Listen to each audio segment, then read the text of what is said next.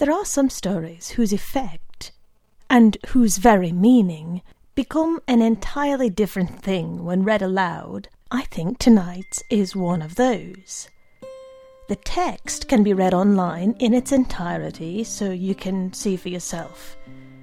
I'm not especially great at self-promotion, although if I were to pretend that I'm not me, the me who is not I would advise you greatly to come to the website of me and let her and me know what you think, because I and me are particularly fond of the oral effect of this story. And I hope the author is as well. The author, who is a he, and me and I, would love to know what you think. So good evening. It's Thursday, the 27th of January, the month that will never end, and it's Miette's Bedtime Story Podcast. The Force Acting on the Displaced Body by Christopher Rowe. The little creek behind my trailer in Kentucky is called Francombe Branch. I had to go to the courthouse to find that out. Nobody around here thought it had a name, but all the little creeks and branches in the world have names, even if nobody remembers them, or remembers which Francombe they're named after. I wanted to know the name when I was planning the trip back to Paris. That's Paris as in Bourbon Kings, not Paris as in Bourbon County. I was writing out my route, and Francombe Branch was step 1. I couldn't afford to fly, so I was going by boat. I didn't have a boat, so I was going to build one. I was drinking a lot of wine just then. I saved the corks. Before deciding to go back to Paris, I considered using the bottles to build some sort of roadside tourist attraction. I looked into it a little bit, but the math defeated me very quickly. You remember how I am with math. A boat, though. A boat built out of corks. That turned out to be easy. All you need is a roll or two of cheesecloth, and some thread, and a needle, and of course a whole lot of corks. I put it together in a long afternoon in the field behind the trailer. None of the bottles, full or empty, would break on the corks, so I never did christen it. I'd be happy to hear your suggestions for a name, though. You were always good at that. The neighbours had that party, set up the game to name their new kitten. Calliope, you suggested, and nobody else even came close. You didn't go to the party, though. I carried over the note you'd written. Francombe Branch. That's a pretty good name. Even if I couldn't track the provenance, I know there are Francombes around here. Know they've been here for a long time. Probably a particular Francombe Shaw, but here's a case where ignorance is kind of liberating. Since I don't know, since nobody knows, not even the people at the courthouse, it could have been a man or a woman, an old lady or a little boy. It could be named for all the Francombes.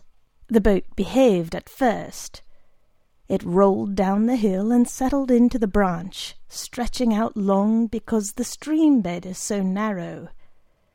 It waited for me to throw my bags in and to clamber in myself, and then I headed downstream. I only moved at the speed the water moved. I only went as fast as the world would carry me. How far is my trailer from Sulphur Creek? See, that's a more interesting question than it might seem. There are so many ways to measure it. If I walk out my front door and follow Creek Bend Drive to the end of my landlord's farm, down into the bottom and across Francombe, up another hill and then back down to where the blacktop turns to gravel, it's about 2 miles. That's the closest place, I think. Where the road breaks up into gravel is where Frankham Branch flows into Sulphur Creek. But there are other ways I can go. I can walk through the fields, cross the branch on rocks at a narrow place, climb through some woods. I think it might only be about 1.5 miles that way. Then there are crows. As the crow flies. Do you think that means that crows are supposed to fly in straight lines? Maybe they used to. I watch crows, and I don't think I'd trust them to give me advice on distance. I don't think I trust crows or creeks either on much of anything, except to be themselves. Finally, there's time. Nobody ever gives distances in miles anymore, but it's not because they've switched to metric. They measure how far it is from here to there with their watches, not their odometers. That place, that confluence of water and roads both, it's about 2 miles from my trailer. It's about 1.5 miles. It's about an hour if you take Frankham Branch in a boat made out of corks. So then I was on Sulphur Creek, which is broader than Frankham. The boat rounded itself up into a little donut. I smelled the water in the creek and I tasted it, searching for rotten eggs, I guess, or hell. The sulphur must have washed away, though. Sometimes that happens. Things wash away, and only the names are left. My hometown, the town I lived closest to growing up, and the one I live closest to again. It's an island, maybe. At the edge of town, you have to cross a bridge over Russell Creek. At every edge of town, every road leading in and out passes over Russell Creek. When I was younger, I thought that meant that the creek flowed in a circle. I'd seen illustrations of the Styx in my mythology books. It's not, of course. The creek and the town are neither of them circles, and the roads don't lead out in perfect radials along the cardinal directions. Something else I used to believe. What's the difference between a creek and a river? Length. Just length. Nothing about how much water flows through it. Nothing about breadth or depth. In Kentucky, if a rivulet you can step across is at least 100 miles long, then it's a river. Russell Creek is 99 miles long. Maybe it's the longest creek in the world. When I floated out onto it, I started thinking that maybe I should have dug a trench somewhere at the headwaters or made a long oxbow in the bottom. Maybe instead of building the boat, I should have lengthened Russell Creek. But then it would just be a short river. Russell Creek flows around the town and beneath the bluffs that line one side of my family's farm, and then winds through the county to the Green River. The Green River pretty much named itself. The Green is deep and swift above the first locks and dams, then shallow and tamed below. Floating through the impounded lake at the county line, the boat began to misbehave. It didn't want to leave town, after all. It bunched up in a tight little sphere. I bounced on the top, netting my nylon bags filled with wine bottles and this notebook and a corkscrew into the cheesecloth so they wouldn't drop down and disturb the muskies. Then the boat stretched out, became narrower and narrower, longer and longer, so it almost looked like it was floating forward. But I could tell it wasn't really moving, so I tried to paddle for a while with my hands. I kept getting pushed back by the wakes of fishing boats headed for the state dock. When I gave up, exhausted, the boat finally shuddered or shrugged and drifted on through the spillway, through the dam. I don't know the motive force of the boat. Its motivation is a mystery to me. You have to keep an eye on that boat. Then it was a John Prine song for 400 miles. Here's a true story. The Commonwealth of Kentucky owns the Ohio River, or used to. We still own most of it, but then counties along the South Bank started charging property taxes to the Hoosiers and the Buckeyes who built docks off the North Shore. The Hoosiers and the Buckeyes got their states to sue ours, and theirs won. A little bit. Now the Commonwealth owns the Ohio River except for a strip 100 yards wide along the upper bank. The Supreme Court of the United States decided that. Those counties shouldn't have tried to charge the taxes. They should have known what would happen. There doesn't seem to be much point in owning most of a river. These are things I saw along the Ohio River. Below Henderson, where the green gets muddied into the brown, I saw the carcass of a cow, bloated and rotting, floating in the shallows outside the main current. The boat shied away from it, even though I was curious to see what kind of cow it was. At Owensboro, the water became as clear as air, and I felt like I was flying for a little while. The bed of the Ohio is smooth and broad at Owensboro, unsullied by anything but giant catfish and a submerged Volvo P1800 in perfect condition. Ralph Stanley was playing a concert on the waterfront at Paducah. This time I didn't mind the boats dawdling. At Cairo I floated onto the Mississippi. Cairo is pronounced Cairo. Mark Twain's mother was born in my hometown. She was married in the front room of the big brick house at the corner of Fortune and Guardian. Mark Twain was conceived there. No, Samuel Clemens was conceived there. I think Mark Twain was conceived in San Francisco. Doesn't Mississippi mean Father of Waters? That's a great name in the original and in the translation and in the parlance. You could make a career on that, I think. Father of Waters. If I'd made that up, I would have lauded it over all the other namers for the rest of my life. I would never have named another river. So, past New Orleans, the first place I was tempted to stop, but didn't, and into the Gulf of Mexico. The discharge of the father forced me there all the way to the Gulf Stream, and it's easy to cross an ocean when the currents are doing all the work. The boat was showing a little bit of wear, though. I had to drink more wine and patch a few places with the corks. It was around there, south of Iceland maybe, north of the Azores, that it occurred to me that I could have used all those bottles to make a boat instead of the corks.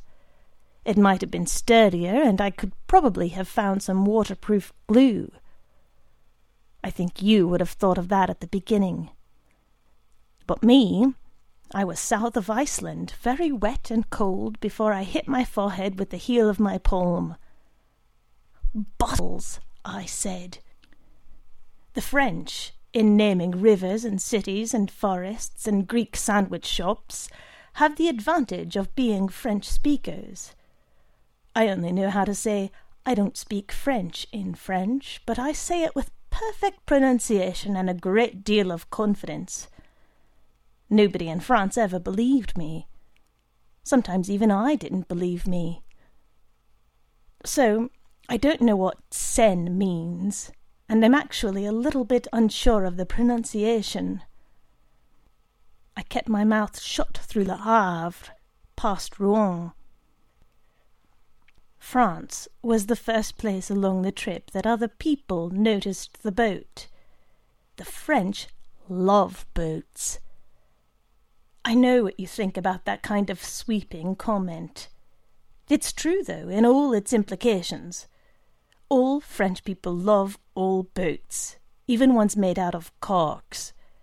They might not like them, all of the time, but love, sure.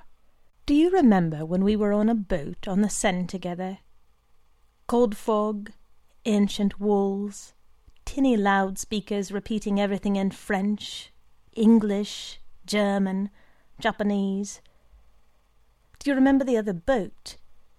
The Zodiac, moored under the Pont au Double, lashed against the wall below Notre Dame. A man stood in the boat, leaning back, pulling a bright blue nylon rope. People started watching him instead of the church. What was he pulling out of the water? What was the light rising up from below? It was another man, a man in a red wetsuit with yellow tanks strapped to his back, climbing the rope against the current. Do you remember that? They were still there. They waved me over. We have underground rivers in Kentucky too. The echo is famous in the caves. If I'd thought of it at the time, I would have tried to coax the boat into the caves when I floated past them, tried to spot some eyeless fish. In Paris, the underground river is the Bièvre. It enters the Seine right across from Notre Dame, but then it leaves it again. It's just a river crossing through another one, not joining it. I told the man on the boat that I didn't speak French, in French. He shrugged. Maybe he didn't care. Maybe he didn't speak French either. He just pointed at the diver in the water, so I slipped over the side, into the Seine. My boat seemed glad to be rid of me. The diver took me by the hand and led me down a very long way. He tied himself to a grating in the side of the stones that formed the channel there, and showed me how he'd bent the bars wide enough for someone not wearing air tanks to slip through. So I did. I slipped through. Then up and out of the Seine, or it might have been the Bièvre. I could have been in the secret river the whole time, up and into a dank passage. I've been in dank passages in Paris before, but never any with so few bones. No skulls and thighs stacked along the walls here, just a dark stone hallway. I followed it and came to a junction, a place to choose, left or right. You remember my sense of direction. You wouldn't have been surprised to know that I knew where I was, at the centre of the Ile de la Cité. Left was north then, and I knew that it would take me beneath the police headquarters and up to Sainte-Chapelle, which Louis IX built to store the organs of Jesus after he'd bought them from one of the great salesmen of the 13th century. Right was south, to Notre Dame, where signs remind the pickpockets that God's eyes are on them. Notre Dame or Sainte-Chapelle, the lady or the heart? I stood there. I am standing there still. Other than the signs saying that God is particularly aware of petty larceny there, I only remember one thing from inside Notre Dame. You were so disgusted when we heard the woman with the Maine accent say, "They're praying. I didn't think this was a working church." There were jugglers outside. I didn't think it was a working church either. I didn't tell you that. When we went to Sainte-Chapelle together, we didn't get to go look for the heart of Jesus.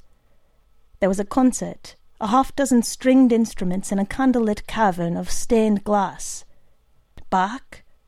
I don't remember. What I remember was leaving, walking out of the cathedral and into the rain. The line was slow because we had to pass through checkpoints in the Justice Ministry, which surrounds the church. Gendarmes with Uzis below and gargoyles with scythes high above. I tracked a stream of rainwater from the mouth of the gargoyle to the pavement. I leaned out, turned my head up, opened my mouth. I told you that I don't know what it tasted like. Like limestone a little. I said limestone, or ash, soot, or smog. You smiled and said, "It tastes like gargoyles." You said that from my description. You didn't catch the rain on your tongue. A long way to come to choose between two places I've already been. A long way to come to choose anything at all. I wonder if I can turn around. I wonder if I can find my way back to the boat. I wonder if it's still there.